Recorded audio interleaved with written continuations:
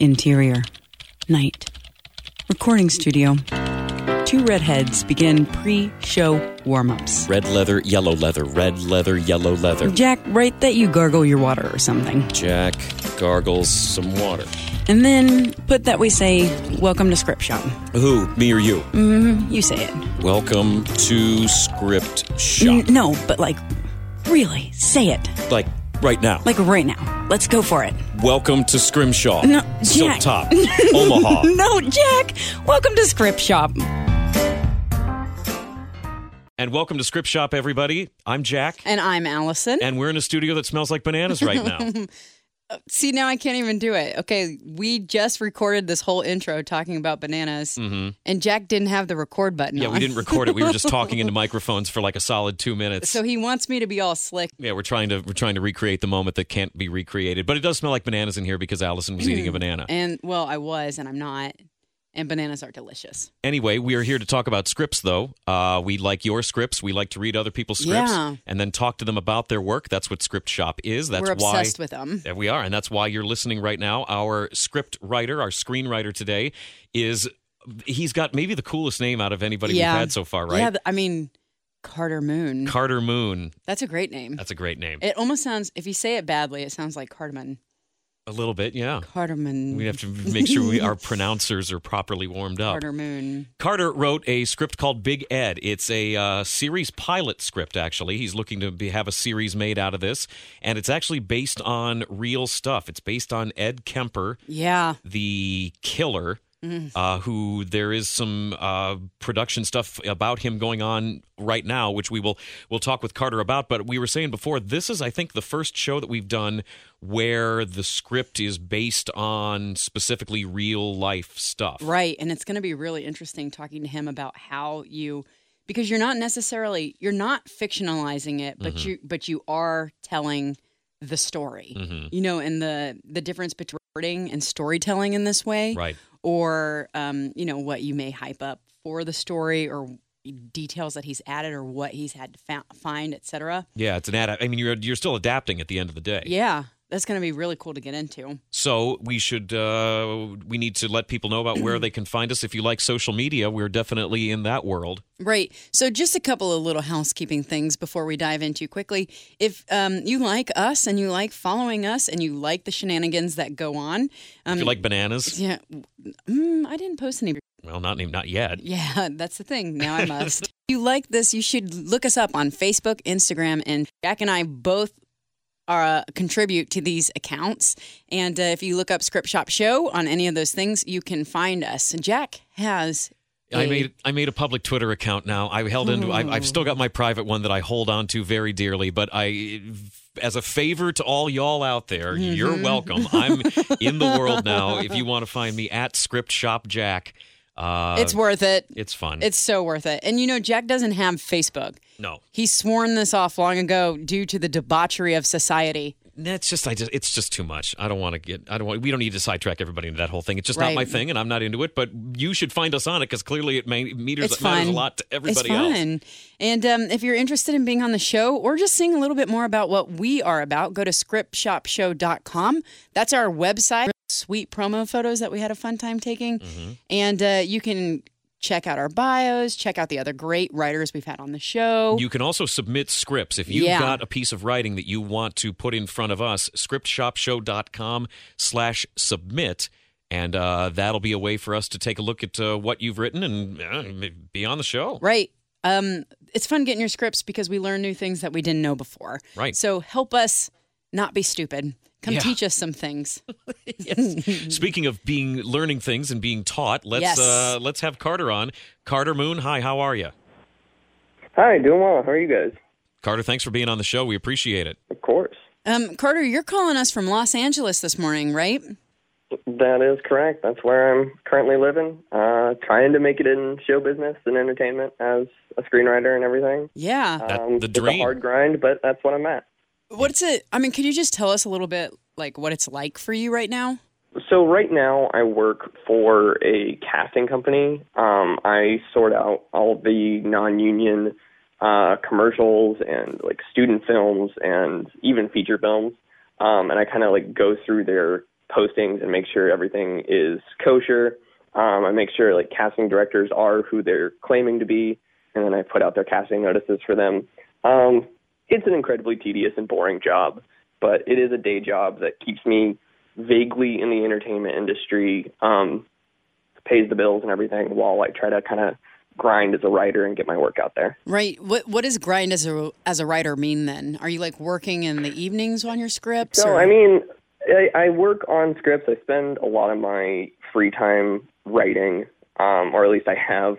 I haven't been writing as much the past couple months. But yeah, I spend a lot of my time writing. I spend a decent amount of time trying to go to different events and meet other people in the industry, try to make connections with other people who are making stuff right now, try to make those friendships and everything. And yeah, like list my stuff on the blacklist, try to get it out there that way as well. Yeah. What's the blacklist? What do you mean by that?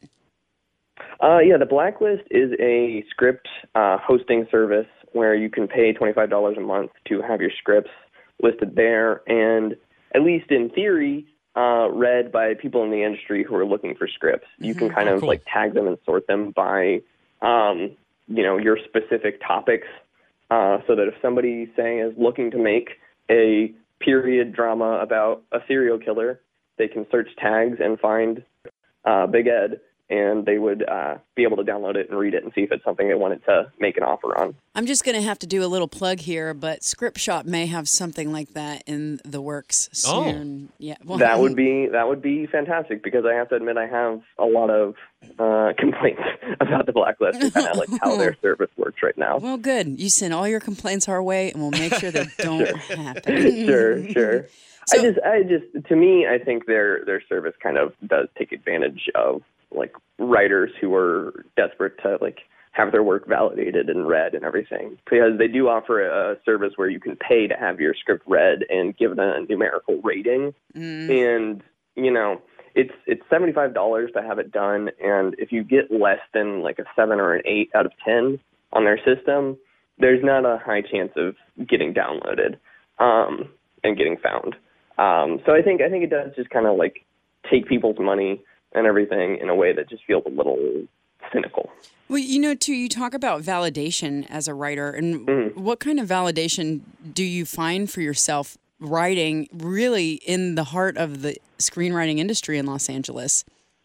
I have to admit that in the year or so that I've been living here, there's not a whole lot of validation.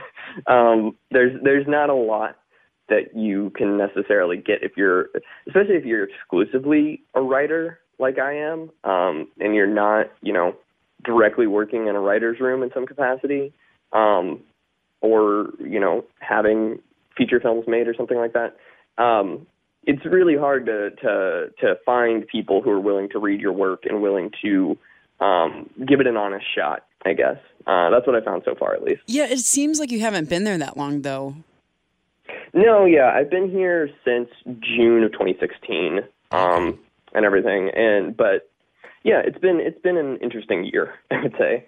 Well, tell us about that move. Where were you coming from, and why did you decide to move to LA? Yeah, so I majored in screenwriting at Chapman University down in Orange County. So after I graduated, it wasn't that big of a leap to come up here and find an apartment, find a job, and everything. I got my day job at this casting company I work for pretty much within 3 weeks of graduating.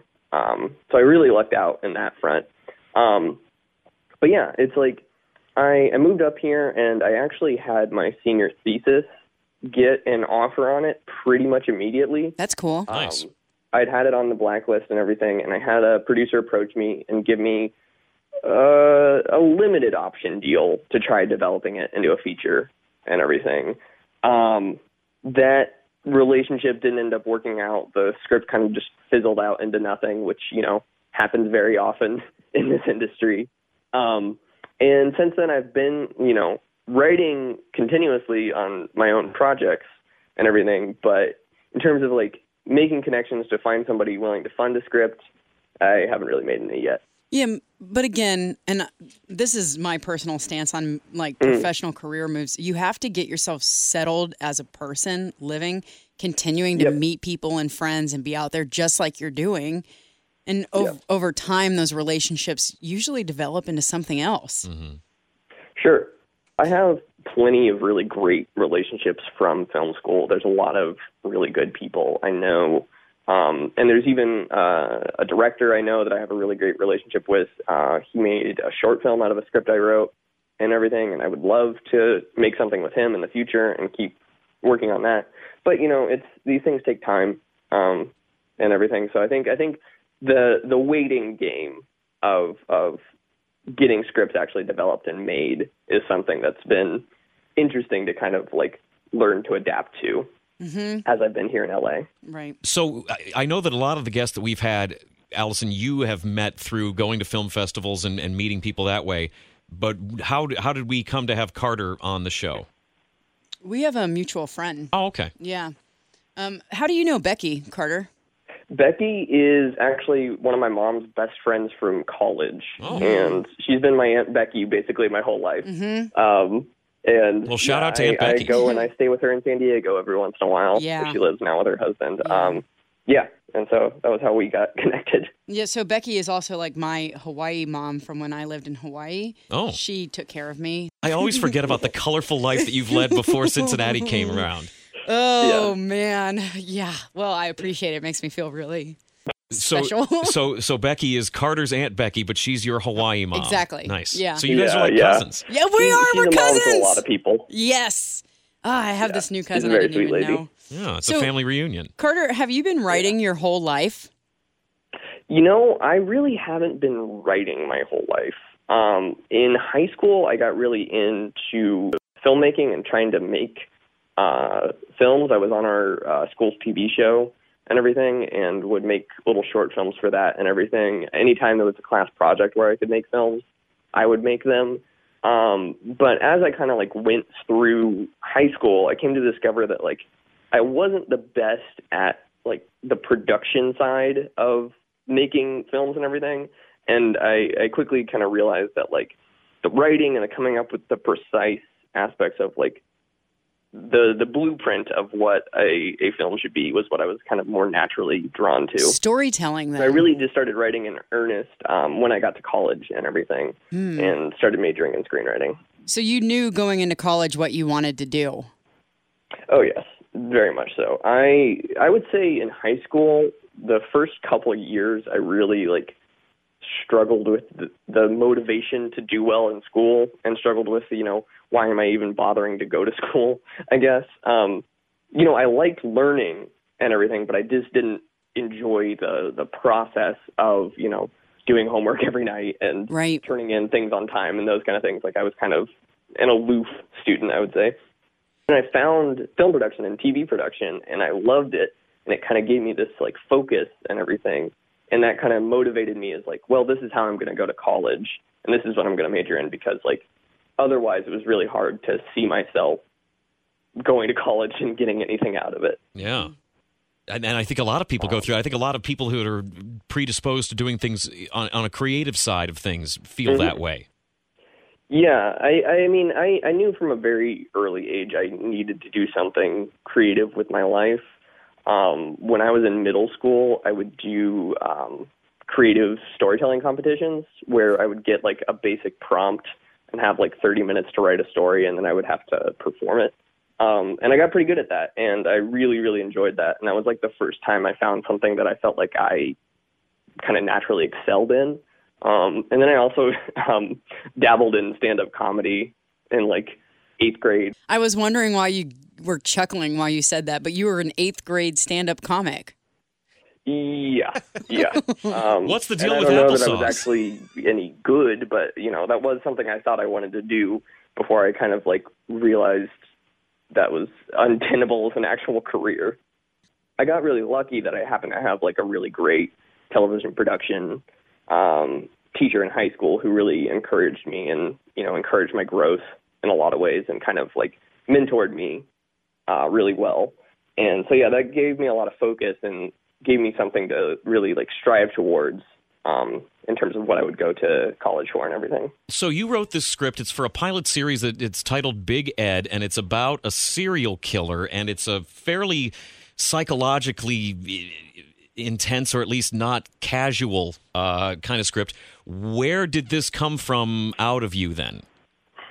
Yeah, so I had been hiking with a friend and kind of talking about how, like, paranormal horror movies generally don't tend to scare me very much, but that, like, psychological thrillers tend to and everything. I was telling him how much I like Silence of the Lambs and Psycho, and he was like, well, yeah, I think a lot of the time, like, serial killers are scary because they're real and they actually exist. And then he told me about this guy, Edmund Kemper, and said I should look into him maybe, because he, to him, kind of like represented this archetype of a serial killer.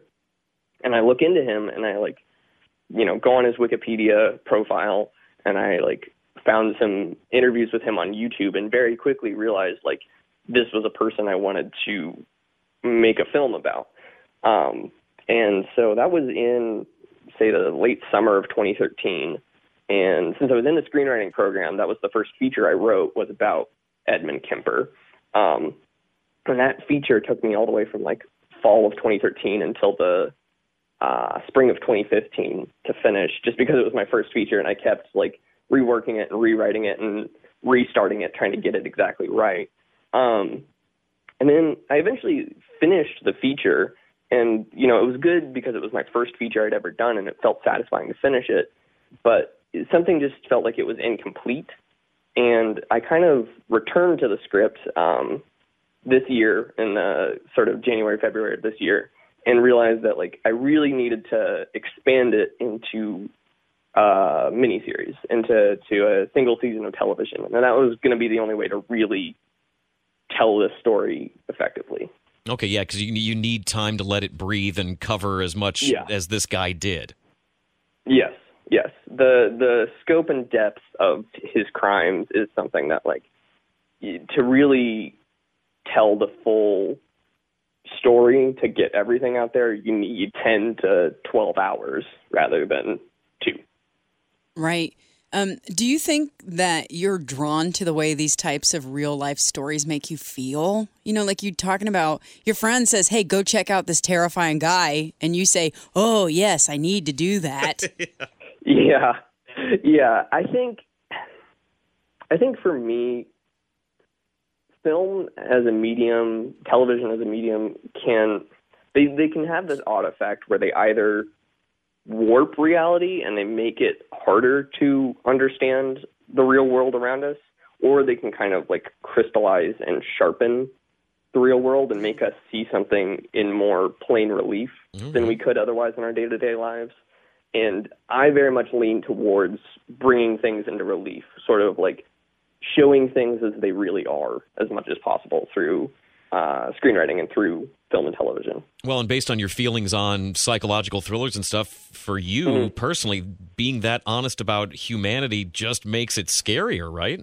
Yeah, you know, in a lot of ways it does. Like, to me, like, human beings can be very terrifying very easily. Like, it's something where I think it's easy to go through our day-to-day lives and through polite society and sort of, like, not be forced to reconcile these sort of darker corners that exist in human beings. But they are things that exist, and to me, we're all better off if we can start to sort of, like, honestly assess why they happen and why they exist. That's a big part of Big Ed and telling the story of Edmund Kemper, is sort of approaching that he didn't exist in a vacuum, that he's not some monster that came out of nowhere, that there are explanations for why he did what he did. Yeah, I agree with you on that. He's a human being. He's a person who chose to do some terrible stuff, but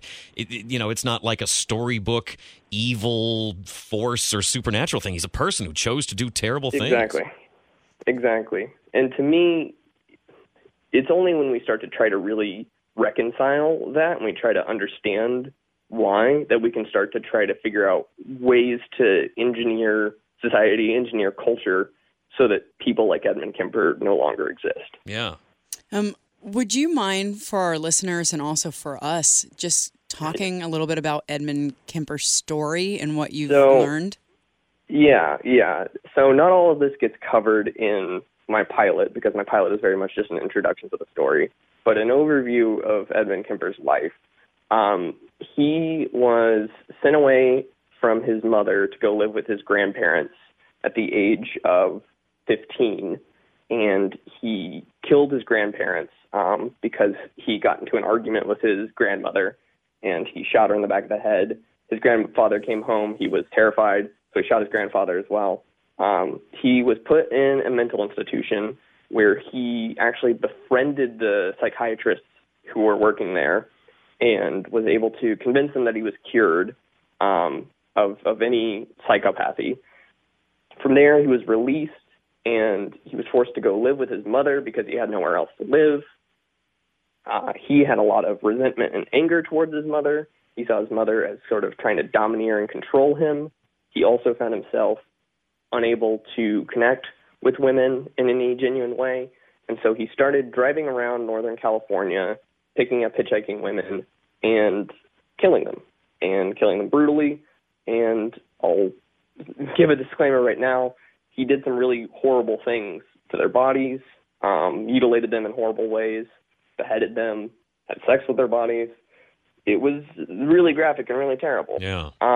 This whole time while he was doing this, he also was drinking with the police in a local bar called the Jury Room.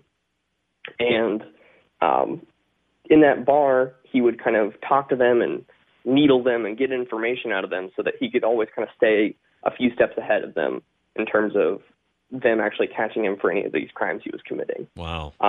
Eventually, he snapped one night and killed his mother in a fit of rage. He beheaded his mother.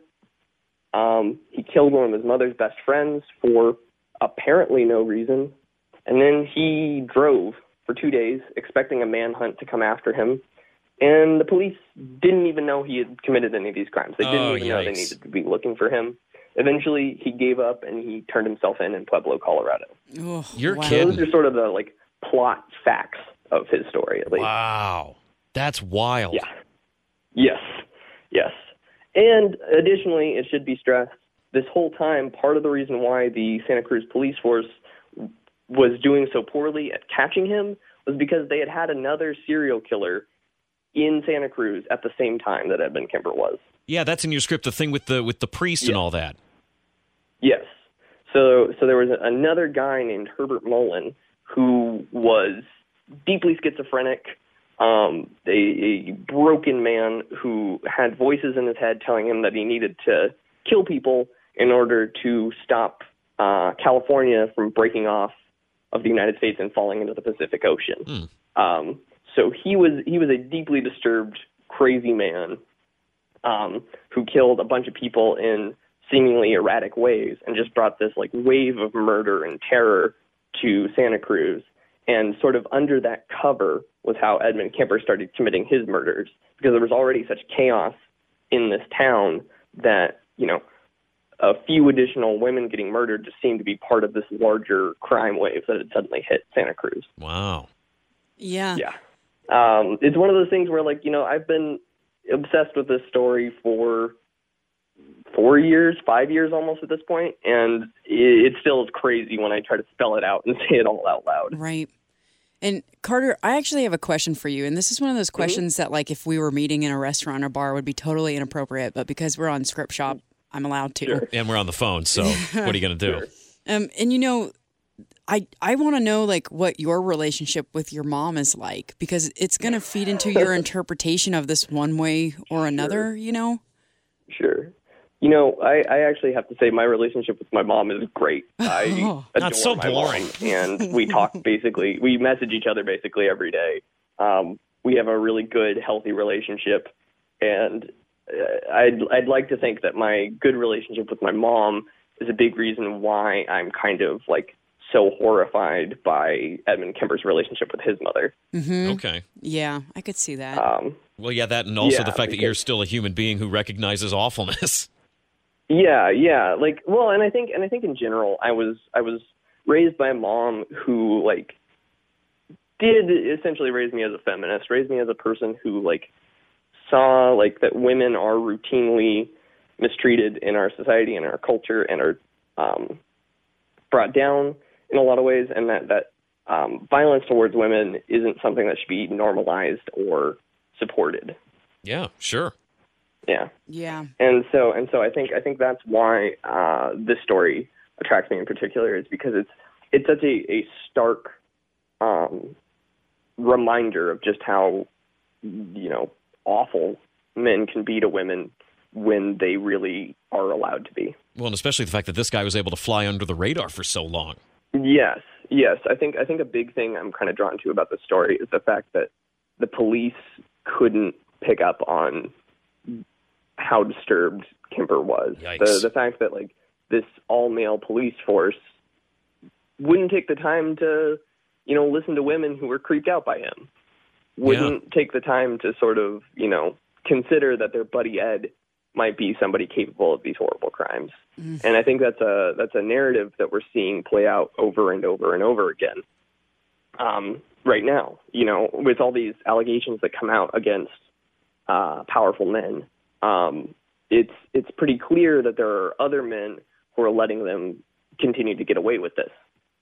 Yeah, and it's like you said, not listening to people who are creeped out and just intuition and vibes on stuff. And speaking of which, that is the scene that we have from your... Yeah. We're going to go ahead and dive into a reading of a selection from the script. Anytime I say that, it makes me feel like I should be wearing a beret in a coffee shop with a cigarette. We're going to do a reading from a selection of the script by Carter Moon. When the audience enjoys it at the end, they're going to snap their fingers instead of clapping. Mm-hmm. Yes, exactly. Yeah, man. Okay, so for our listeners, I want to let you know that Jack today is going to be playing Ed. Big Ed. Big Ed, the title character. He was... actually, I love this about you, Jack. Jack was researching, what this guy sounds like in real life. So Jack did a little bit of research on that. I'm going to be playing Betty Sue, who's meeting him in a diner for a date. Carter is going to be reading our stage directions and our action headings in the script. And as per the usual, our favorite guy, Frank, is here in the studio. I'm a guy. Frank's here. And Frank's going to be playing the part of the waitress. Mm-hmm. Again, for our listeners, we try to keep things gender specific, but today there's 3 men, 1 woman, and, we've got to split the roles up. So we're switching the gender from the waitress to a waiter, and Carter has let us know that that's okay in terms of this reading of the script. So... Carter, we're on page 51. Whenever you're ready, you can begin with our action heading of the Wavy Gravy Diner. Interior, Wavy Gravy Diner, night. A classic 50s diner, if it weren't just a little worn down. Walk Like a Man by Frankie Valli and the Four Seasons plays through the jukebox that's definitely sounded better. And fluorescent lights just accentuate a thin layer of grime that seems to cling to everything. Ed is seated in a booth, his large frame filling up most of the seat. He speaks very earnestly while glancing through the menu. Now, I can eat a whole 24-ounce steak just fine in one sitting, don't worry, but it gives me awful gas. I wouldn't want to subject that to you, as I'm pressing my mouth to yours and all the lighter. Ed laughs, then blinks while waiting for a response that doesn't come. Do you like this song? I think Frankie's a bit of a queen, but I know all the girls like him, so I thought maybe. Just then, Walk Like a Man ends. Ed scoffs in exasperation and gets up from the table. Oh. When he does, it's revealed that he's been addressing an empty booth. Ed fishes a quarter out of his pocket and plugs it into the jukebox, starting the song all over again. He returns to his seat. Anyway, like I was saying, I was thinking maybe this could be our song one day. I thought you might like that. Just a little... You gonna order? A peeved waitress interrupts Ed. He doesn't hide his displeasure. I'll call you over when my girlfriend gets here. I'm a guest here. It's rude to interrupt a guest. A date, huh? Ed squirms, trying to maintain his composure as the waitress leaves. He turns his attention back to his imaginary date. Some people, Reminds me of this time I was deer hunting. I'm great with a rifle, always been a natural. Anyway, I've got this knife. I call it the General, about yay long, and... Ed breaks from his reverie when his date, Betty Sue, early 30s, thick rimmed glasses, minimal makeup, finally enters. Ed bounds out of his seat, his huge frame knocking the table out of place. Betty Sue, right here. Yep, that's me. Betty Sue walks over to Ed, her eyes widening as she realizes just how huge he really is. Hi, Edmund. Yes, it's nice to... Friends call me Ed. Here, I could take that. Ed yanks the coat off Betty's shoulders and awkwardly places it on the seat for her, smoothing it out. Please, take a seat. Thank you. Well... Betty Sue settles in. Ed does the same, pushing the table even more towards her in the process. I just like for my ladies to be as comfortable as possible. Not saying that I have other ladies, I'm just saying that I'm a gentleman. I didn't think that. I was just...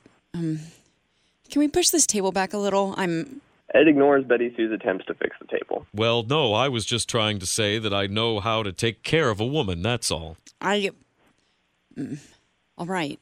Betty finally rights the table, folding her hands neatly on it. The waiter walks over. Finally get you folks something? Just a beer. Water with lemon. Wait, what do you mean, finally? Boyfriend's been here a while. We don't serve beer. He's not. I mean, this is our first. What do you mean you don't have beer? What kind of place is this? Not that kind of place. I'll bring you 2 waters. Order something else when I get back. The waiter walks off briskly. Ed chuckles. Some people, you know. That reminds me of this time that I was deer hunting. I'm great with a... Did you tell her that we're an item? I might have let something slip. I don't... That doesn't make me very comfortable, Mr. Kemper. Just call me Ed. It just seems very presumptuous. Oh, I see. Here I had this lovely evening planned out, and you just go and sour everything. Ed goes uncharacteristically quiet. Betty Sue casts around for conversation. It's been a long time since I went on a date in a diner. I think I must have been 16 the last time. Walk Like a Man ends once again, and Ed gets up to start it. When he does, he shoves the table back towards Betty Sue. The waiter returns with the waters. He looks over at Ed by the jukebox. Don't start it again, please. But Ed does anyway. Betty Sue shoots a pleading look to the waiter, just as Ed returns to the table. The waiter leaves, but not before returning the look to Betty Sue. You like this song? I think Frankie Valli's a queen myself, but I know girls like him, so... Well, again, I haven't listened to him in years. He's not really... You really are old, aren't you? Joe didn't tell me. I'm not that... I feel like we've gotten off on the wrong foot. Why don't we... You probably would have found a husband by now if you'd just bothered to put on a little makeup. Betty Sue just stares at Ed in disbelief. I mean, yeah, you're not much of a looker, but some guys would have settled for you. I'm sorry. I don't think this is going to work out. She gets up decisively, but Ed grabs her wrist. Wait, where are you going? Let go, please. Betty Sue's eyes are wide with fear. Ed looks like he doesn't know what to do. Walk Like a Man keeps playing. I thought maybe this could be our song. You'd better let her go, fella. The waiter has appeared by the booth, a burly busboy backing him up. The whole restaurant watches. Ed snaps out of it. Excuse me. Terribly sorry. Here, let me help you with your coat. Ed gets up and once again bumps the table out of place. Ah, jeez, I'm a bit of a bumblebutt, you see. Betty Sue has already left the diner. Ba-boom. Scene. There we go. Oh, that's so creepy. Now, Yeah. was that restaurant scene? Because you're more familiar with this guy's history. Was that Sure. him having an interaction in a restaurant like that? Was that based on anything? He mentions in one of his interviews, he mentions trying to go on a date after he got out of the mental asylum and sort of not being able to know how to talk to girls and everything. And specifically what he touches on that I think is really fascinating is that, like, he kind of felt like he missed the whole flower child hippie part of the 60s Okay. because he was in the institution. And so in terms of relating to women that were his age, he really struggled. And even, just relating to women in general, obviously, he didn't know how to do it anymore. Yeah. Because, so this is the 70s in Northern Right. California, right? Right, exactly. So, Yeah, so he was locked up. The free love movement is in full swing there, and he just can't identify with it or understand it at all. He kind of is very much like trying to stay back in the 50s, and the world has moved on without him. So because this is based on a real thing and you're writing for a series because you recognize that you need, like you said, 10 to 12 hours instead of just 2 for like a feature film, how much does that involve you having it all planned out since, not that the story's been written, but history's already happened? Right, right. So when I was deciding to adapt the feature into a series, I very much sort of sat down and tried to figure out if there were enough plot points in the story of Kemper and the wider things that were going on in Santa Cruz at the time to kind of justify 10 to 12 hours of television. And I don't have the treatments for every episode written or anything like that, but I do definitely know that there is more than enough story there for 12 hours of television. Mm-hmm. You can tell us this vaguely if you need to, but where do you see your storyline going on this guy? What's the series? Yeah. So the way I kind of see it is, after this pilot episode, there's a really key moment where this date that Ed goes on is with a woman that the sheriff of Santa Cruz set them up with. Joe Roberts and his wife set Ed up on this date. And so Joe's wife, Nancy, finds out that this date went horribly and that Ed was a giant creep. She tells Joe, and Joe ignores him, or ignores his wife. As a result, he doesn't look into Ed as a potential suspect when these crimes are continually committed. Sort of the fatal flaw of Joe, if you want to talk in terms of tragic terms, is that he can't recognize this evil person that he's befriended. Even though he's the top cop in town. Wild investigation trying to solve these murders, but he's never looking at the person who's sitting right next to him in a bar. Yeah, and even though he's the top cop in town, he's got this dude that's right there in his orbit, and he just can't see the forest for the trees. And he can't recognize him for what he is. Yeah. Because he won't trust his wife, because he won't listen to the women around him who tell him that this guy is creepy. We're going to have Jack go through some of the plot points of this first episode for us. Yeah, so I mean, you said he's friendly with police. He's this big giant guy who doesn't really relate well with women, and he has a hard time connecting with people in general. He's big and he's awkward, and his personality is every bit as big and awkward as he is. He's friends with all the local police who are currently dealing with this actual murder investigation that this, like you were telling us before, that this whole other person is committing, that they have no clue is there's actually two different weirdos in this little sleepy town.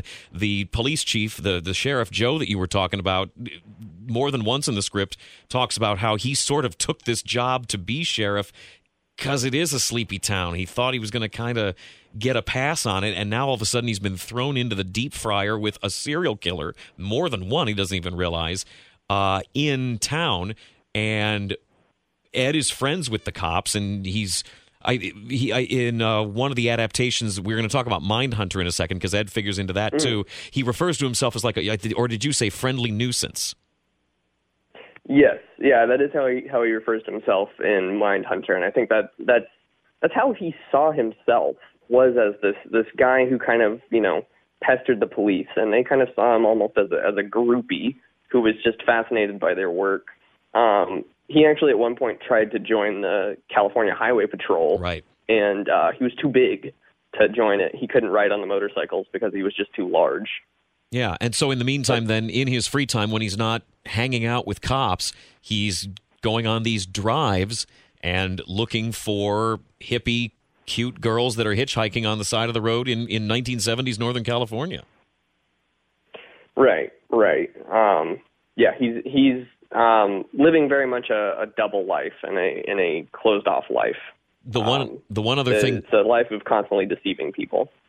The one other thing plot-wise about him is, as far as his relationship with his mother, the way you've written it in this pilot, it's a very sort of Bates Motel-y, psycho, unhealthy relationship. Mom is abusive, to say the least. Right. But as the series kind of progresses, you come to realize that she wasn't abusive for no reason. There were things in their history as mother and son that sort of make her behave the way she does. Wow. Okay. And now that we've learned more about from what you've told us about this guy, because I just read this script blind from the pilot, and she's straight up mean to him. Right. She seems vicious and cruel, and you almost, sympathize with Ed in terms of just like he is being beaten down by his mother relentlessly. But yeah, hopefully as the series progresses, we will come to understand why she feels the need to be that way. In terms of writing the pilot episode for a series, how did you decide between basically how much exposition versus kind of contained action you would put into your first episode? Sure. I think the hardest thing about this story for me has always been like figuring out where it starts and where to begin in the process. Because there's a lot of fascinating stuff to sort of unpack in his childhood, but to me, like you can't begin there to kind of hook people and get them interested. So to me, this pilot is very much starting following Ed Kemper when he is on the precipice of committing his first murders, where he's picking up these hitchhikers and everything. It's him coming to realize that he can get away with these murders and kind of psyching himself up for it. That's very much like what his internal dialogue is and everything in this episode. But of course, he doesn't ever explicitly say that that's what he's doing. Is it hard when you're writing a character like this who has done, like, demonstrably proven in courts of law awful things, but you're also presenting, again, like we said before, they're a person, and even though they chose to do this bad stuff, is it hard as a writer to make them look too sympathetic or not sympathetic enough? How do you walk that line? Yeah, that's been the constant challenge of trying to tell this story. I had a screenwriting professor basically tell me I couldn't tell the story if I didn't tell it from Sheriff Joe Roberts' perspective. Okay, He was saying there's just no way you get people to sympathize with this guy without being, morally questionable. That making people sympathize with a serial killer isn't something you should try to do. Right. But in my opinion, as I've kind of approached this story, to me, what I've wanted to do is kind of set up this pilot episode to where you can kind of, at least understand why this guy is the way he is. At least see him for the pathetic human being that he is. And then over the progression of the series, more and more come to recognize him for the monster he kind of always was underneath the surface. Okay, yeah. And everything. So it's not about encouraging sympathy for him by any means. It's more just about, like I say, like getting people to really reconcile the fact that this was a real human being who existed. Yeah, because definitely Sheriff Joe is more of a focus in terms of scene-to-scene action. Ed's still very much there, and you have that diner scene for sure, but yeah, a lot of it is sort of Sheriff Joe focused. Right, exactly. And to me, this story is just as much about the failures of law enforcement as it is about Ed Kemper specifically, the limitations of law enforcement. Well, and just humanity. I mean, we're still flawed and people make mistakes, and you're living in the world, and you don't want to think that this nerdy guy who's sort of a fan of yours is really up to way more sinister stuff than just the fact that he's a big dork. Right. I think one of the biggest things that will always scare me about life, and that will probably always motivate my writing, is that we can never truly know who another person is. Like the fact that like we can never know 100% what another person is thinking is something that is just fundamentally scary about life to me. Wow. Do you find yourself being socially and politically activated in other parts of your life too? Because you talk about, of course, feminism. Yeah. Like in what ways? I'm actually currently a member of the Democratic Socialists of America here in Los Angeles. I consider myself a pretty dedicated socialist. I think like a world with better economic justice and a more equal distribution of resources is the only way we could have a more just society for everyone. I have pretty much dedicated a large portion of my life at this point to sort of fighting for those causes and everything. I see all of my writing as being political and sort of like grounded in my personal politics and everything. I do think that like, you know, it's the only way you can really change other people is through sort of touching their emotions and everything. And that to me is what film and art in general can really do and everything. And I would really like to see our world become a kinder and more just place. So I do that through activism, but I also do it in large part through my writing. Well, and there's a weird dichotomy or disconnect there. If you want to make the world a kinder, gentler place, and to achieve that through a series about a monster of a serial killer. Right. But to me, we can only start to strive towards this better world that I have in my head if we start to really deconstruct the reasons why we have monsters in our world right now. Okay.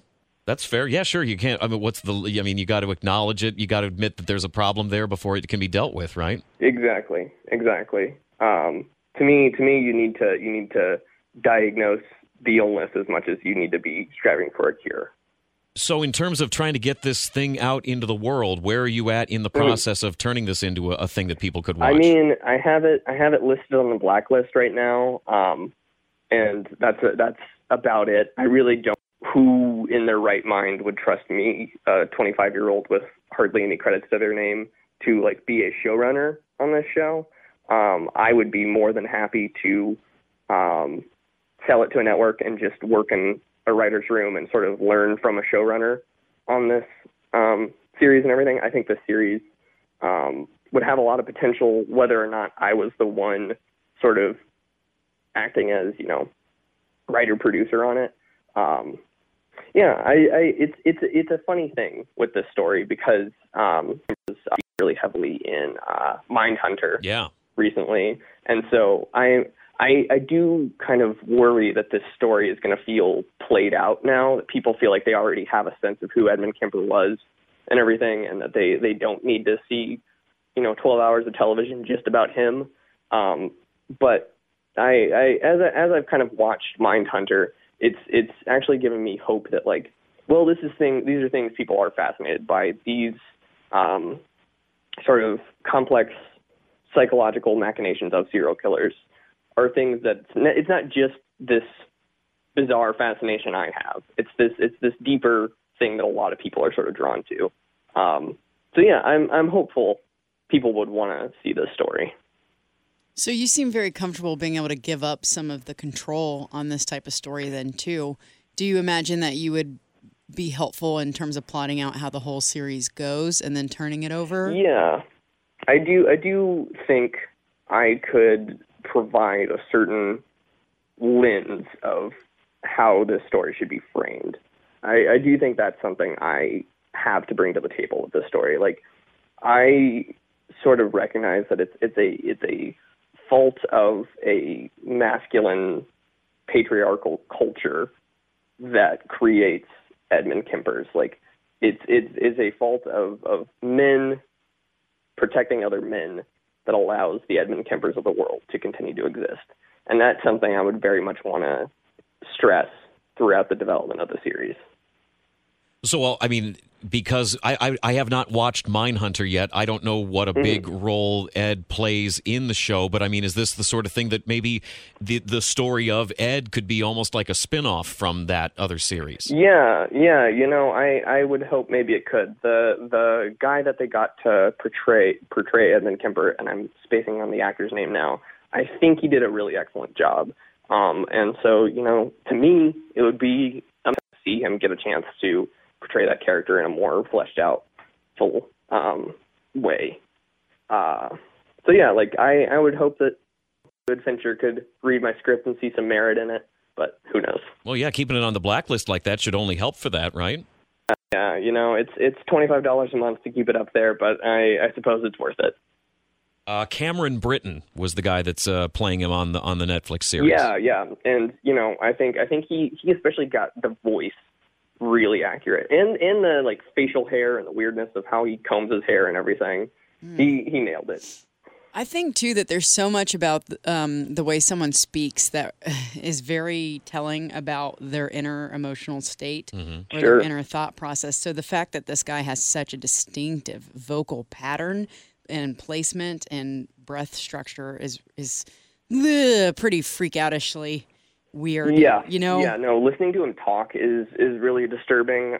Yeah. There's also this picture of him that just, like, haunts my dreams. That's like him in prison, but he's sort of squatting and posing, and he looks like boyish and charming and innocent. And this is after he's been convicted and everything, and he knows he's going to be in prison for life, and he's able to just like effortlessly adopt this persona where he, seems completely harmless, even knowing everything that he did and everything, and that's so disturbing to me. Yeah, that's like people that dress up as clowns and then are in the villains in horror movies. Kind of scary. Just that weird pairing of young and innocent and evil all at the same time. Exactly. So, Carter, do you want to talk about other projects that you might have going on or things that you're currently working on as well? Sure, yeah.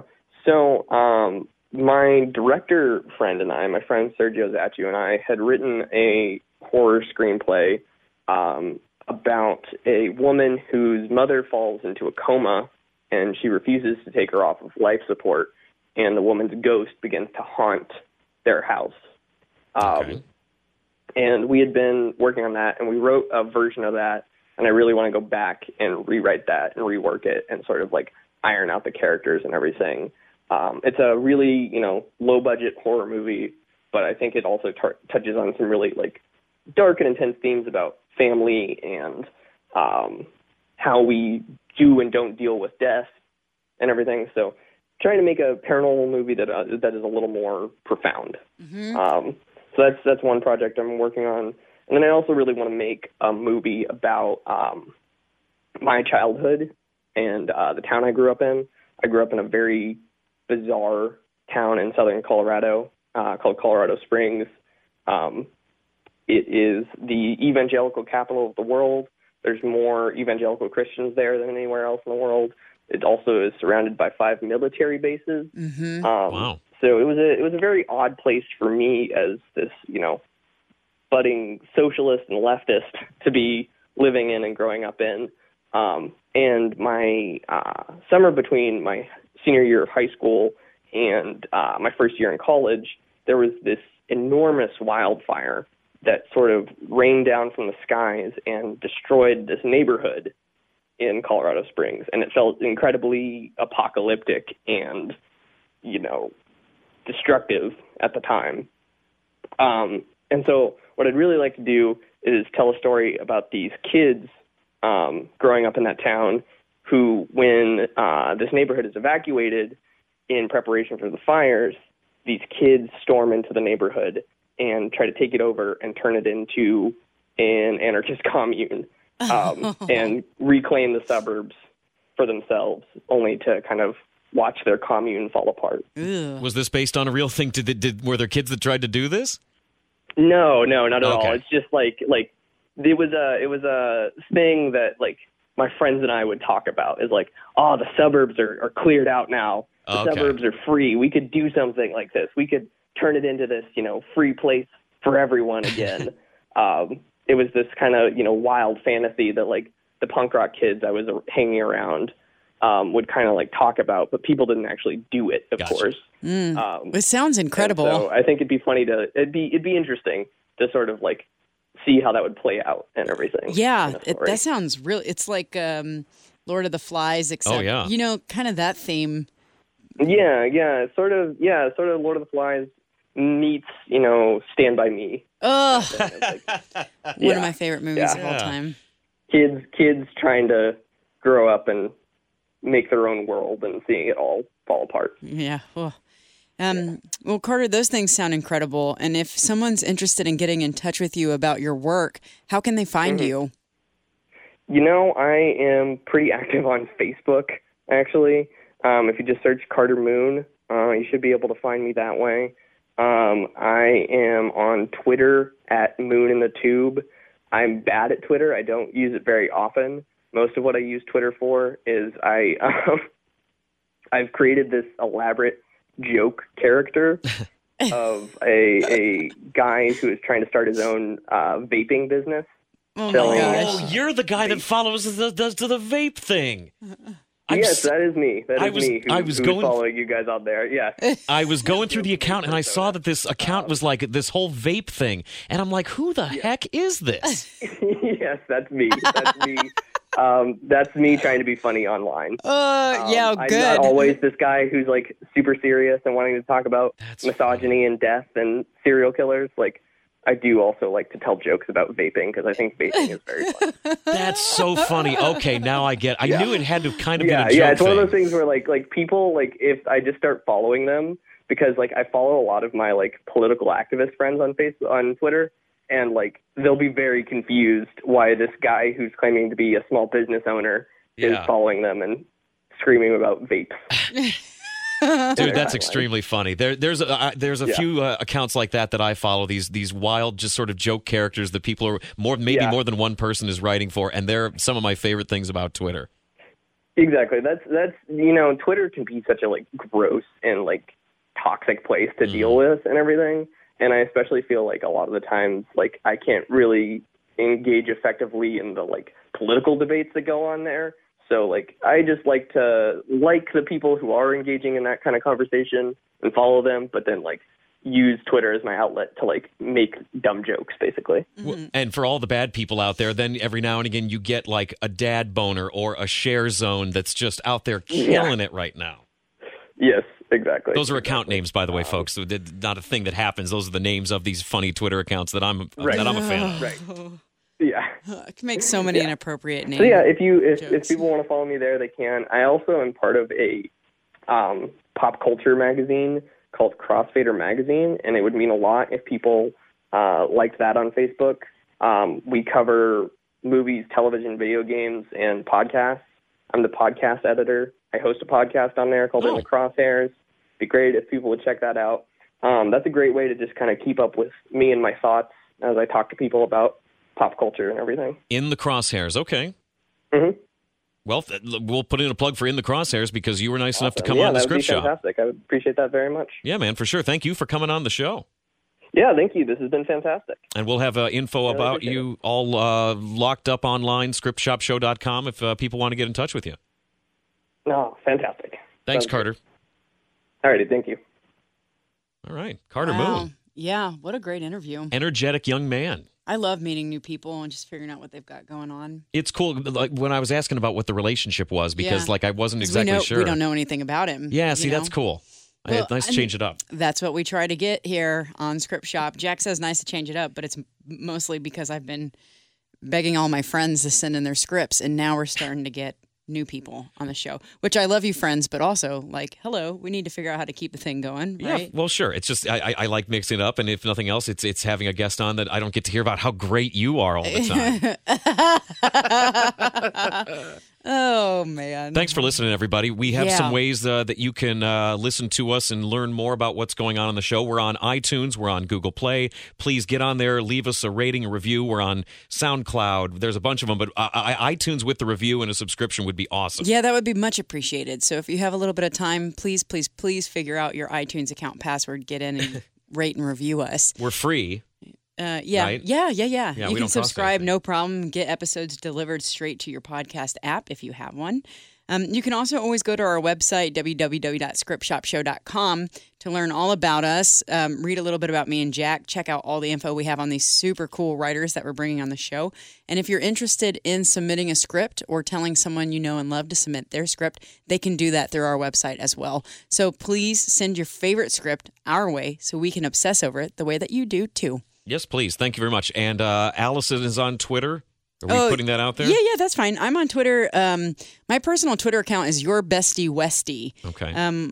Your, Y-O-U-R, Bestie, B-E-S-T-I-E, Westie. Okay, and I'm Script Shop Jack. And Jack's account is better than mine. I just try to make fun of him as much as I can, and that's basically all I've got. Well, we have a good time with it. Anyway, please check us out. Find us online. We'd appreciate it very much. Send us a rating. Send us a review. Send us an email. Send us your scripts. We'll take it all. Yeah. So until next week, friends, that's a wrap. Script Shop was created by Allison West. Hosted by Allison West and Jack Crumley. Produced by Frank Steele. Thanks to iHeartMedia Cincinnati for use of their studio. Intro music, Retro Soul by bensound.com. Outro music by purple-planet.com. Special thanks to all our guests. Thanks for listening. Thanks for